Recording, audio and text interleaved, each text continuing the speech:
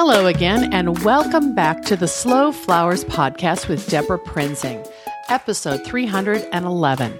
This is the weekly podcast about American flowers and the people who grow and design with them.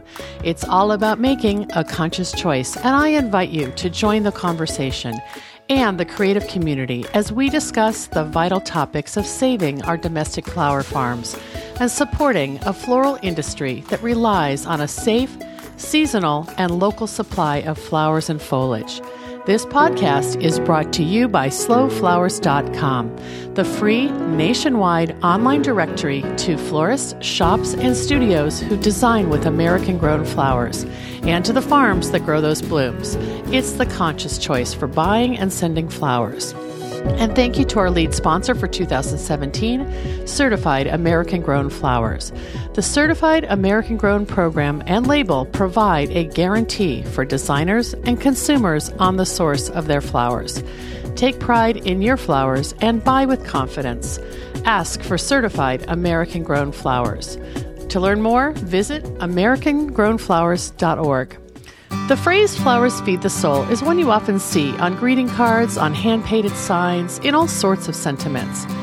And in the opinion of today's guests, flowers not only feed the soul and spirit, they play an important, nurturing role in healthcare. My guest today, Heidi Berkman, is the founder and president of The Bloom Project. Based in Portland, Oregon, The Bloom Project has been giving the gift of fresh floral bouquets to hospice and palliative care patients since 2007. Heidi reached out to me to introduce herself several years ago, and then, through our mutual friend, Christina Stembel of Farm Girl Flowers, I really got to spend time with Heidi last year, both talking about the floral business, but also doing fun things, like when all three of us traveled to Detroit last October at Lisa Wadd's invitation to speak at Detroit Flower Week. The first time Heidi and I actually met in person was April of 2016, when I was in Portland to speak for the Portland Garden Club's annual flower show. Heidi put together a tour and reception for me to learn more about the Bloom Project and to meet key board members and volunteers and donors, as well as to see the beautiful workshop and studio headquartered at Teufel Holly Farm, just west of Portland. Donated by Larry Teufel, flower farmer and nurseryman, the space is akin to what you'd see at any large production facility, with tall work tables, great light, and plenty of cooler space for the flowers. It's pretty impressive to see where the Bloom Project's volunteers receive and process donated stems of flowers and foliage, as well as where the gift bouquets are created, packaged, and prepared for delivery to the ultimate recipient. Heidi and I have been talking about when would be an ideal time to feature the Bloom Project on the Slow Flowers podcast, and with our mutual travel schedules, well, we waited until now. This week, I'll be hosting a fun event as a Slow Flowers donation to the Bloom Project. At the annual Bouquets of the Heart auction that benefits the organization, I joined Larry Teufel in donating a Day of Flowers package for 5 guests. This week, Larry, who pilots his own plane, flew the winning bidder and a few of her friends from Portland to Seattle, and I hosted them on a tour of the Seattle Wholesale Growers Market, which gave me a chance to talk about the mission of Slow Flowers and the importance of supporting local, seasonal, and sustainable flowers and the people who grow and design with them. We had a short design session, and everyone left holding her own bouquet with a story. I think that story, the story of showing compassion through flowers, is what the Bloom Project is all about, and Heidi is a powerful communicator for her cause and mission. Before we get started, let me introduce a little bit more about the Bloom Project. It started in Heidi's Central Oregon garage, beginning with a few flowers, a few volunteers, people who wanted to create something special and bring beauty and joy to those in end-of-life care. Many, including Heidi, had experienced the loss of a loved one in hospice care, and they recognized that there could be a use for resources, flowers, that would otherwise be tossed out. Over the last decade, the Bloom Project has continued to grow and support hospice and palliative care agencies across the state of Oregon, with the Portland metro area as its base. volunteer teams have flourished, supporting the organization's goal of serving additional patients and families. Donated workspace, supplies, and equipment provide a wonderful place for volunteers to come together to create hundreds of beautiful bouquets each week. The Bloom Project relies on a committed group of floral and community partners who support its effort and mission. Heidi has a 25-year background of meeting and event planning, with a strong background in retail marketing and extensive nonprofit experience. Her deep appreciation for the work of hospice comes from the personal experience of watching a loved one being cared for. She has always enjoyed working with flowers and says she is grateful to be able to create bouquets with donated flowers that can provide encouragement to others instead of being discarded. Heidi's passion for the Bloom Project has motivated her to share the story and spread the word about the power of flowers. Her vision for the organization is to continue to network people and resources in communities where hospice and palliative care organizations are serving patients and their families during end-of-life care.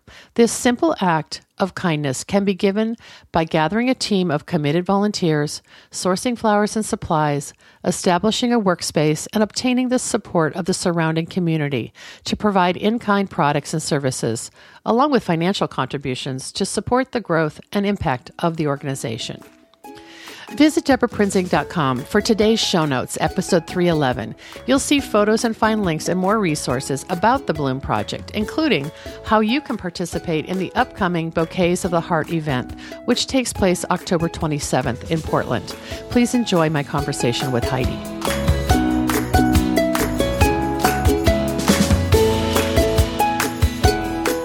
Welcome back to the Slow Flowers podcast with Deborah Prinzing. And today I am delighted to introduce my friend Heidi Berkman. Hi, Heidi. Hi, Deborah. How are you? I'm great. Thanks for joining me. We're on Skype, so hopefully technology will be our friend today. Yes. Heidi is the founder and executive director of the Bloom Project, now based in Portland. Is that the right title, Heidi? Yes, this is. Great. Okay, so what is the Bloom Project? Many people know about this, but I think that there's a good story here, and I really want to share it with folks in the floral industry. Oh, thank you. Well, we are a nonprofit that repurposes flowers gifted to us by grocery stores and wholesalers, and we have volunteer teams that create bouquets, beautiful fresh bouquets, for people in hospice and palliative care. So in other words, those that are in end-of-life care. Palliative care is another term for hospice, or is it a different type of medical practice? Palliative care actually is a wonderful tool and ability for the medical community and others to surround an individual that has received a terminal diagnosis and really have some thoughtful conversation around what does that look like for that individual? How do we want to help build a team of professionals and others to support this person as they live out the remainder of their life? What choices and options are there to consider for being able to accomplish the things that individual still wants to do? Where do they want to be? Who do they want to be surrounded by? How can they make good, informed choices about their care that may mean at certain points in time they may decide that they won't accept or won't elect for treatment, so that quality of life to the very end, the best of everyone's ability, can be preserved and just really help this individual have the best end of life for however long that is. Yeah. Well, and at some point, when you started the Bloom Project, you felt called to bring flowers into that experience. You felt that flowers could have a positive impact to that quality of life of people with terminal illness or cancer, right? Absolutely. I'll share part of my personal story in starting the Bloom Project. Really revolved around having my first experience with hospice. And it was in 2002, and I was caring for an extended family member alongside of another. And it was kind of that classic dark gray January. And even the place that we were, this particular condominium did not get a lot of natural sunlight. And so not only was the mood heavy, but the weather echoed our sentiments. And I remember very clearly just spending a lot of time with this family member and her mother, and feeling like we're waiting for the inevitable to happen. Mm-hmm. And we're blessed by individuals from the hospice organization that was working with her mother to really share with us what was about ready to happen and help us prepare personally. But it was during that time that someone sent flowers, and we both stopped and talked for probably a good 15 minutes about not only how beautiful they were, the color, but it was so nice to have something bright and cheerful during this time and this time of the year, and how good they smelled. You know, how Ruth would have loved to have seen these cut flowers, because she always loved to have flowers in her home. And it really struck a chord, but it also made me realize how much time family members, whether it be spouses or children or close friends, spend in this very same place. And it can be a little isolating. You know, we as Americans in our culture, we don't have a culture that wants to talk about death or dying and the process of dying. And what we believe after almost 10 years of service in the communities that we serve is that the presence of flowers and the gift of flowers changes the atmosphere in the room. It changes the conversation. It lightens the mood. It allows people to talk about happier times and memories that they have associated with flowers. And I think the care workers, the nurses and the social workers and the chaplains and the hospice volunteers that go out to these private homes or care facilities where the patients are being cared for have said, you have completely changed the morale of our team, because now when we show up at the door, we're no longer the angel of death. We have this beautiful gift that you are allowing us to give and present to the patient and family. And it's allowing us to do our work in a different way and have different conversations with these individuals. So that's really kind of the mission and the spirit of the Bloom Project. But like, there's a lot of practicalities and logistics involved. Like, how did you actually go from this really meaningful calling to reality and actually executing the idea? Yes, that's a great question. It's a very simple gift and a simple act, but there is a lot of logistics and coordination behind the scenes. You know, when we first started, what our priority was is to find access to as fresh of flowers as we could. And when we started in Bend, Oregon in 2007, our source for flowers were our grocery store partners primarily. And it took a little bit of education. Obviously, we clearly know and understand that the floral industry, whether it be a grocer or a florist or a designer or wholesaler, the number one motivation is to sell flowers. And so we respectfully know and understand that. But in creating partnerships, we did a little education with our floral partners saying, we cannot give wilting, dying flowers to dying hospice patients. So please carefully and thoughtfully think about what you are gifting to the Bloom Project so that we have product that we can share with these patients and families that will last a minimum of 4 to 5 days. And sometimes that's possible and sometimes it's not. But whatever we are not able to use from these donations that we receive from grocers and wholesalers, we compost in every location that we are in. So that effort towards not only stewarding product wisely and towards the mission, but also caring for our earth and making sure that everything is disposed of properly is also a priority to us. So over the course of time, you know, throughout our history, we have worked with all different size grocers, some that are local only, some that are regional, some that are national.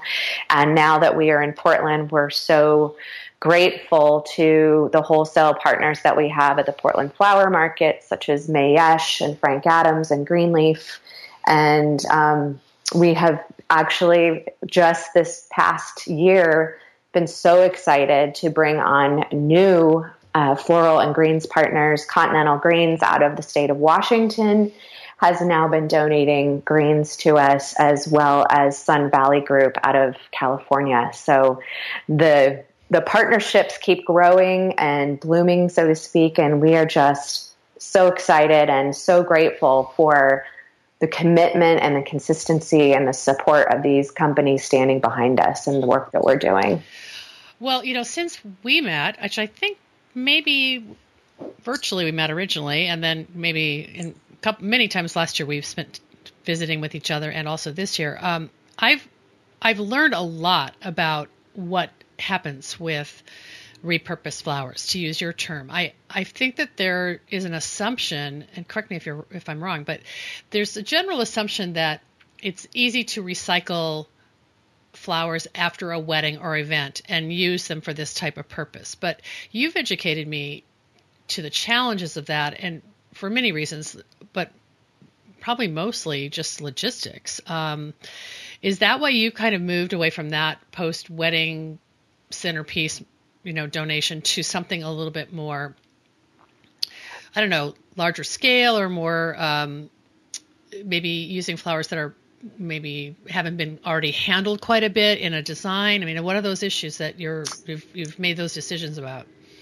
Well, the focus, as we just talked about, is finding the freshest possible product that we can use. And the donations that are coming from our wholesale partners tend to be filling exactly that need and allowing us to increase the number of bouquets that we're using. But going back to events, I think it's really important to visit about this, because there's so many individuals that really want to find a way to repurpose, whether it be a wedding, a corporate event, even memorial services. But those of us in the floral industry know and understand that when you design a wedding, and even when you are preparing flowers for a memorial service or funeral, the flowers need to be at their peak so they look the best. And then you top that off on top of, for example, with weddings, where you might see wedding flowers out in wind or in sun or having around them. And as we all know, it's like putting the gas pedal down. As soon as flowers reach warm temperatures, their life cycle, definitely starts along its way towards the end of the use of that flower. So the weddings and the special events have been very, very challenging from a quality of standpoint, but also from the yield. And as I like to say, the return on investment. Oftentimes, by the time we were getting our volunteers out to the sites, it was late at night and on weekends, which is challenging for volunteers, but also really going back to the number one priority is that the number of flowers that were actually coming from these donations were very low, of flowers that we felt we could actually use. So one of the things we're doing in talking to florists that want to be a part of this and want to help educate their clients and give them this opportunity is to actually think through the flowers that they're ordering. Because sometimes if it is a matter of stem length, for example, we have a little bit more ability to repurpose certain types of event flowers. Or if, for example, a creative, inexpensive container can be purchased by the client that allows those flowers to not be disrupted as long as they're fresh, but they may not have expensive vases that are donated with them, but they at least have a receptacle that allows for some sort of repurposing. So interesting. Not too far down into that, but we know and understand that people have a desire to feel like they're giving back and do something with those flowers, but it takes quite a bit of planning and obviously the temperature and other conditions are key to a successful repurposing. So no, that makes a lot of sense. So when you're partnering with major wholesalers, grocery stores, and now flower farmers, it sounds like you're getting product that might be overproduction or a wrong color for the season that they can't possibly sell as much as they have, or it's maybe still really fresh, but they have fresher product that they want to sell at a premium. So then this becomes sort of their second product, all of which ensures that you're going to meet your 4 to 5 day goal of vase life for these bouquets. So I love that. I applaud that you've created these partnerships. Has it been hard to get people on board, or I know you're a forceful personality, Heidi, so I think you probably have wooed them. Well, I think like anything in life, when you find something that appeals or calls to someone, and they see and understand, first and foremost, they know that the Bloom Project respects the industry and the relationships that we create, and wanting to do what we can to also encourage people to buy flowers and to purchase them. We feel very strongly that we would love to see more people purchase flowers for people for no reason whatsoever, but do it while we're alive. And let's not always think of, flowers in memory, because look at how much joy they bring all of us. But, in talking to our partners, oftentimes there's a personal connection. Not all of us have walked through hospice yet, but we will at some point with a friend or a family member. Death will touch us all. Mm-hmm. And I think that for some of these business owners and these families that have seen the level of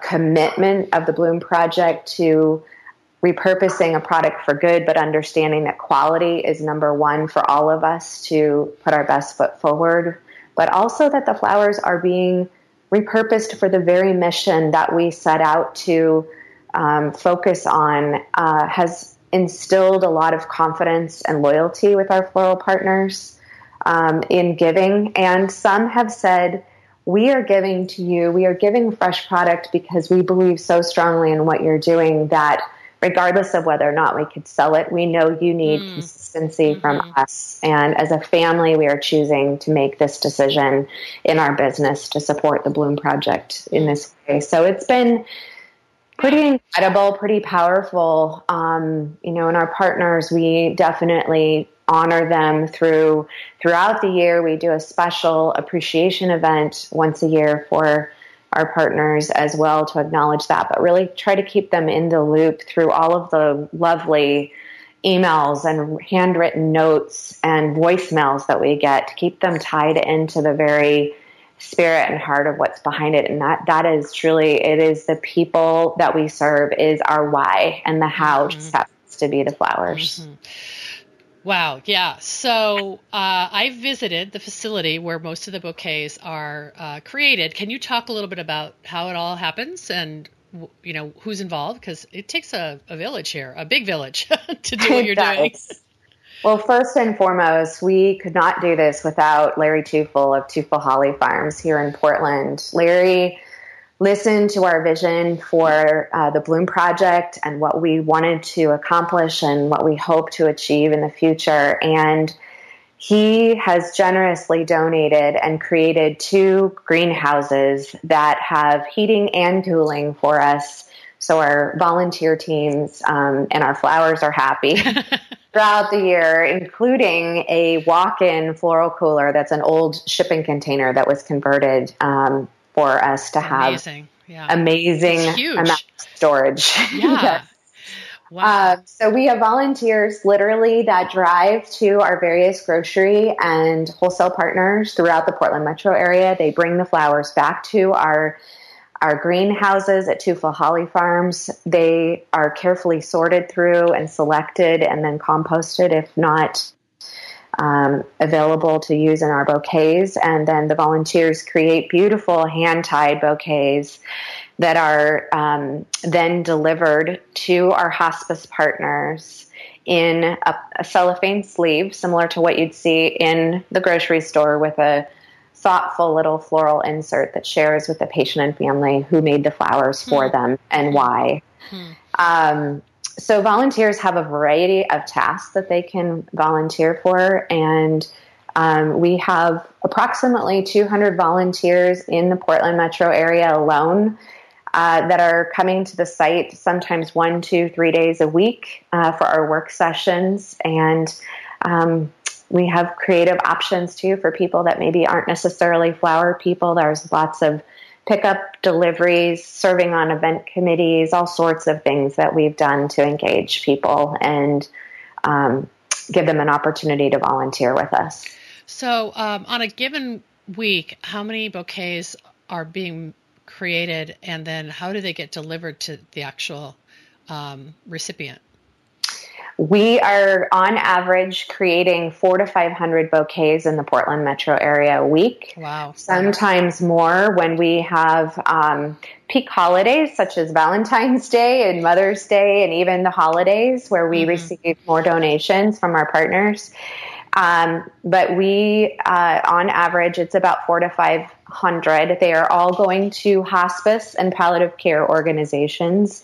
And then on those peak times where we have overflow, we share them with our local children's hospitals. There's two here. Legacy has Randall Children's Hospital and Dornbecker Children's Hospital up at OHSU. And then also Meals on Wheels people for those holiday times. That's cool. They're definitely appreciated. And as I mentioned before, the actual last step is that our hospice partners, their social workers, nurses, and chaplains take them out to the homes or care facilities. So I thought that was a really interesting decision that you made, that the professional caregivers who are on the front lines with the recipients are making this delivery, because it seems like that is more respectful of the process of palliative care and hospice, rather than maybe someone who's not trained in that kind of service. I wouldn't feel comfortable doing it probably. Well, that's an interesting point that you bring up, because it's actually a decision we made from the very beginning, from day one, because when the Bloom Project was formed, we wanted to create a unique opportunity for people to give back to those in hospice and palliative care. And most of our volunteers have decided to volunteer with the organization because they've had a personal experience. But what we heard loud and clear was, I do not and cannot be bedside. It will be too hard for me. That is not a place where I feel comfortable. And so we had to think through, if that is the case, how will we get the flowers there? And ironically, the whole process has evolved into something so beautiful as this continuum of people who are literally and figuratively touching these flowers all the way through the process until the end result where they get. And so many more people have benefited from this very process than we ever really understood in the beginning. And now it's just amazing and sometimes overwhelming to understand how the flowers have really impacted people. Yeah, it's really, that's a really good point. It's like the whole pipeline of getting those flowers from the farm to the recipient is involving way more than the core volunteer group. It's touching people beyond. I mean, I don't know, what is the participation? You said you have how many volunteers? I forgot how many you said.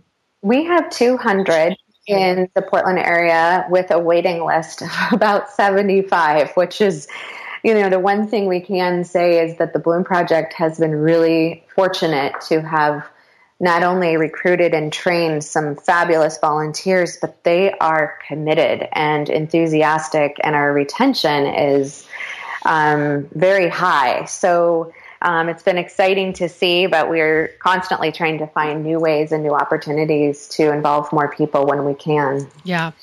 Well, and you've told and shared with me that you've heard from people all around the country who want to bring the Bloom Project to their community. How are you handling that, and kind of what's your focus going forward? Well, we have realized that a couple of things. One is, whether or not you're a for-profit or a nonprofit, you are running a business. And it's so important to truly understand the costs and the expenses associated with your mission and how to execute on that and what's needed to really support that. And we believe that the lean business model that we have created is replicable, but in a way that actually becomes very small and very personal to communities, meaning that we hope in the future to engage with nonprofit hospice organizations around the country to coach and teach and train them how to build a Bloom project under their roof, their 501c3, powered by volunteers and hopefully supported by a generous community by means of donations of vases and flowers and volunteer time and perhaps a workspace, so that on a very small scale for these organizations, they have the ability to do the same thing we are, but without recreating the wheel, reinventing the wheel. Yeah. So we actually have been piloting a project in San Francisco and recently announced our partnership with Zen Hospice Project in San Francisco, which we're super excited and proud to share the news, because this organization mirrors and parallels our missions, fit so well together in their goal and their vision and mission for providing mindfulness caregiving, not only to the patients they serve, but training others in how to participate in a different sort of way in this end-of-life process. So we have built a Bloom project for Zen Hospice Project that is running in their hospice house in the middle of the city on a weekly basis, and it's in the process of growing and building out to serve all of the hospice patients that they work with within the area. We're just in the process of identifying and recruiting 2 to 3 more wholesalers to donate product in order to build that project out. And what's been great is we have learned a lot just from piloting this affiliate with them as to how we can better educate and coach other organizations in the future as the timing is appropriate. We're, in a sense, building a toolbox so that organizations that are approved and go through the process will be trained and be able to really take away how to set this up in a way that's efficient, but also lean and inexpensive to run. Right. And you're you kind of have this idea of lean and sustainable. And I know that you personally have volunteered years to this. It's at some point you've got to have financial donations to keep the Bloom Project going, and then even to go to the next step and train other organizations. So is that one of the reasons you do some fundraising, or like how is that? Absolutely. Yes. We do fundraising throughout the year. We apply for grants through small and large foundations. We have individuals that contribute, oftentimes due to being a recipient, but also committed volunteers and community members support us financially. We have wonderful businesses and companies and corporations that provide annual sponsorships to provide some of that support. And then we also hold one major fundraiser. It's a luncheon that's held in Portland in October. And it's a really, as we like to say, it's a really lovely luncheon and a lovely day where we're able to share with our guests the heart behind the Bloom Project and our mission and our goals for the future, as well as to bring some beauty into the room by featuring 5 local artists and 5 local floral designers. And they will work together to provide an amazing display and presentation about how each of the 5 floral designers were inspired by their corresponding artist and recreating the piece of art in flowers. And it's a fabulous visual as well as wonderful educational piece for people that love flowers and love art to be able to meet the artists and meet the designers, but also learn more about what inspires people through color and texture and and all sorts of mediums. Yeah. So we're super excited, and we're excited to have you this year as our special guest to be interviewing the floral designers. Well, thank you. I'm excited too. You invited me last year to attend, and our mutual friend, Christina Stembel from Farnborough Flowers, got to be that I guess, guest interviewer. And so I know how to do it now. I watched Christina. But I was really impressed with just the quality of that experience. Like, people learned a lot about the Bloom Project, and then they, were reminded through seeing art and flowers that, that's kind of an essential gift that we can give to each other, and that's what the Bloom Project is all about. So I'm happy to be a part of it this year. It'll be really exciting, and we're doing something really fun next week we should tell everybody about, just so they don't hate us too much. Yes, so one of our fun live auction items last year was a trip for 5 guests that was dreamed up by myself and Deborah Prinzing and Larry Tufel of Tufel Holly Farms. Larry is a pilot and has a fabulous plane that he will be essentially flying our guests to Seattle.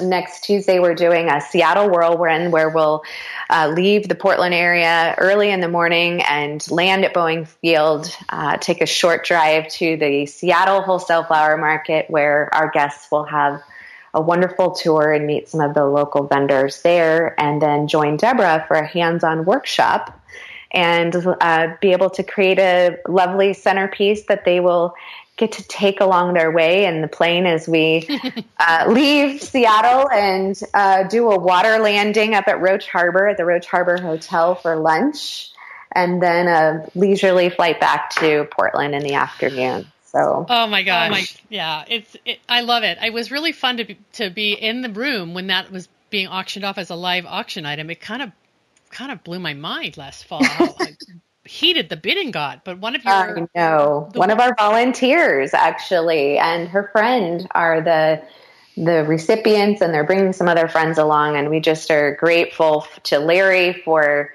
the flight and to you for hosting us all at the market and sharing your flower wisdom and knowledge and creativity with these ladies. They are just so looking forward to spending some one-on-one time with you. Oh, it'll be wonderful. And I think this podcast will actually air the day after our Flower Day, our Flying in Flower Day. So maybe we can sneak at least 1 or 2 photos into the show notes at deborahprinzing.com so people can see this crazy day. And hey, Larry gets major bonus points for like being the token male and like the designated adult in the room with all these flower fanatics. The designated driver, so to speak. He's driving the daisies. Yeah, exactly. Well, I have 2 more questions before we kind of wrap up. And one is, I just know that there are a lot of heartwarming and really sort of soul-touching stories that you've shared with me, and I'd love to just hear, one that maybe recently or over the course of the past year that really touched you in terms of how the Bloom Project, you knew that the Bloom Project was making a difference in someone's life. And then I'd love to also know how people can get involved. So do you have a story you can share? I do. I know we have just a few minutes, but I wanted to share a couple of things. Number one, I think it's important for people to know that the very heartwarming but also just touching piece of this is that these flowers cross boundaries. It is not age related. It's babies to elderly individuals that receive these gift of flowers. It is males, females, across socioeconomic pieces in life where we wouldn't even think about it. And one of the things that has touched us all is that I can't tell you the number of times we've heard Deborah, one of the care workers, saying that this is the first time that he or she has ever gotten a bouquet of flowers in their life. And it's now. And that has been very sobering for us to think about as we make these bouquets. Probably one that touched me personally recently was a voicemail from a mother of a daughter who had a child up at OHSU, and their family received flowers in July, around the 4th of July holiday. And it was several weeks later that she called, but she finished her voicemail to me by sharing her thoughts and her sentiments around the flowers. But she called the very day her daughter died. And it struck me that of all the things that this mother could have been thinking about or needing to do, or the calls she needed to make, it was important enough for her to call and let us know on that very day. And that has sat with me for a while, just to know and understand truly how these flowers are making people feel. And then I think the one that we love to share with people that I'll read real quickly, and we can finish up with our last thoughts. But it says, "To the kind people of the Bloom Project, I am remiss in not thanking you sooner for the lovely bouquet presented to my husband as he entered hospice. Mario, unable to see or hear and slipping rapidly down the Alzheimer's path, could still smell and touch the flowers, which remained bedside next to him. He always loved flowers, and he took hundreds of slides of anything that bloomed. I know that your flowers were one of the last things he recognized. Your flowers in their many colors and variety and scent were an inspiration to me as well. I had forgotten how lovely flowers in the home can be. It's a practice I intend to continue. On behalf of Mario, again, I thank you." Wow. Yeah, I don't even know what to say. That's just, it's sometimes those of us who are so deeply embedded in the floral industry, we think we know flowers are beautiful and we love playing with them, but there's another level there that it's so important to be reminded of, and that's this sort of spiritual, almost visceral quality that beauty can touch people in ways we don't even know. Thank you for sharing those stories. Well, I guess when you're exhausted and you're working a 60-hour week, you have to pull out those voicemails and letters to remind yourself this is an important mission. And I know you're really personally committed, but you have a lot of opportunities for others to get involved. So I know that I'll put the information up about the October auction. Okay. That's coming up. What date is that? The 13th? It is Friday, October 27th. 27th. Sorry, wrong date. Okay, October 27th. Not to worry. We have information on our website, and we are excited to announce that tickets will go on sale on Friday, September 15th. Oh, okay, great. So, I'll be sure to repost that then in a couple weeks to remind people. Thank you. Yeah, and then, this sounds like the physical volunteer opportunities are pretty much in the Portland area. You certainly would accept people's financial donations, and if they're in the floral industry, and maybe perhaps some wholesalers or farms will hear about this and get in touch with you. So you never know. Exactly. We just love hearing from people wherever and trying to find ways, like I said, for various individuals to get involved, whether it's through donation of product, of financial resources, of volunteerism. We are so proud of our volunteers and our partners that are throughout the state of Oregon, primarily focused in the Central Oregon region through 2 of our affiliate projects in Bend, and obviously the Portland Project and now Zen Hospice. We look forward to working with other individuals in the future, and as probably many can appreciate, we want to make sure that we are ready both financially and with this toolbox so that we can make the most meaningful experience for others as we share. I think that's the one thing is people talk so much about growth of an organization, which is true and key, but where our heart is we want, not only do we want to share more flowers with patients, but we want to share in the conversation about hospice and death and dying, and then share what we've learned so others can benefit and create something beautiful through a Bloom project in their own community. Yeah, I really respect that, Heidi, just that idea that you're not going to grow for growth's sake. You're going to find the right partners and do this in a kind of manageable, sustainable way so that, so everybody who is involved has a positive experience. I love that. Yes. Wow. Well, thank you so much for telling your story. I know I've been pestering you for quite a while to come on the Slow Flowers podcast, so I'm glad it worked out that we could tell your story now. And I know you'll share photos and a little bit more of connections, like how people can sign up for your newsletter and that sort of thing. So we'll have that at DeborahPrinzing.com for episode 311. And thanks so much, Heidi. It's been great to be on the phone with you. Yeah. Oh, it's been such a great conversation. Thank you for including me. You bet. Take care. You too. Bye-bye. Thanks again for joining me today. My takeaway from this conversation with Heidi is that we shouldn't ever discount the impact that flowers have in the lives of our community, team members, customers, and clients. These are more than luxury goods, more than perishable indulgences. A flower contains the expression of life and beauty, and it can touch the heart and the senses where words may not be adequate. The Slow Flowers podcast has been downloaded more than 225,000 times by listeners like you. Thank you to each one of you for downloading, listening, commenting, and sharing. It means so much. And if you value the content you receive each week, I invite you to show your thanks and support the Slow Flowers podcast with a donation. The button can be found on our homepage in the right column. Your contributions will help make it possible to transcribe future episodes of the podcast. Thank you to our family of sponsors, Arctic Alaska Peonies, a cooperative of 50 family farms in the heart of Alaska, providing high-quality, American-grown peony flowers during the months of July and August. Visit them today at arcticalaskapeonies.com. Seattle Wholesale Growers Market, a farmer-owned cooperative committed to providing the very best the Pacific Northwest has to offer in cut flowers, foliage, and plants. The Growers Market's mission is to foster a vibrant marketplace that sustains local flower farms and provides top-quality products and services to the local floral industry. Find them at seattlewholesalegrowersmarket.com. Longfield Gardens provides home gardeners with high-quality flower bulbs and perennials.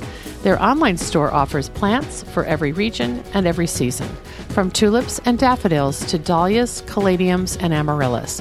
Visit them at lfgardens.com. Syndicate Sales, an American manufacturer of vases and accessories for the professional florist. Look for the American flag icon to find Syndicate's USA-made products and join the Syndicate Stars loyalty program at syndicatesales.com. Johnny's Selected Seeds, an employee-owned company that provides our industry the best flower, herb, and vegetable seeds supplied to farms large and small and even backyard cutting gardens like mine. Check them out at johnnysseeds.com. The Association of Specialty Cut Flower Growers, formed in 1988, ASCFG was created to educate, unite, and support commercial cut flower growers. Its mission is to help growers produce high-quality floral material and to foster and promote the local availability of that product. Learn more at ascfg.org. I'm Deborah Prinzing, host and producer of the Slow Flowers podcast. Next week, you're invited to join me in putting more American-grown flowers on the table, one vase at a time. And if you like what you hear, please consider logging onto iTunes and posting a listener review. The content and opinions expressed here are either mine alone or those of my guests alone, independent of any podcast sponsor or other person, company, or organization. The Slow Flowers podcast is engineered and edited by Andrew Brenlin. Learn more about his work at kinetictreefitness.com.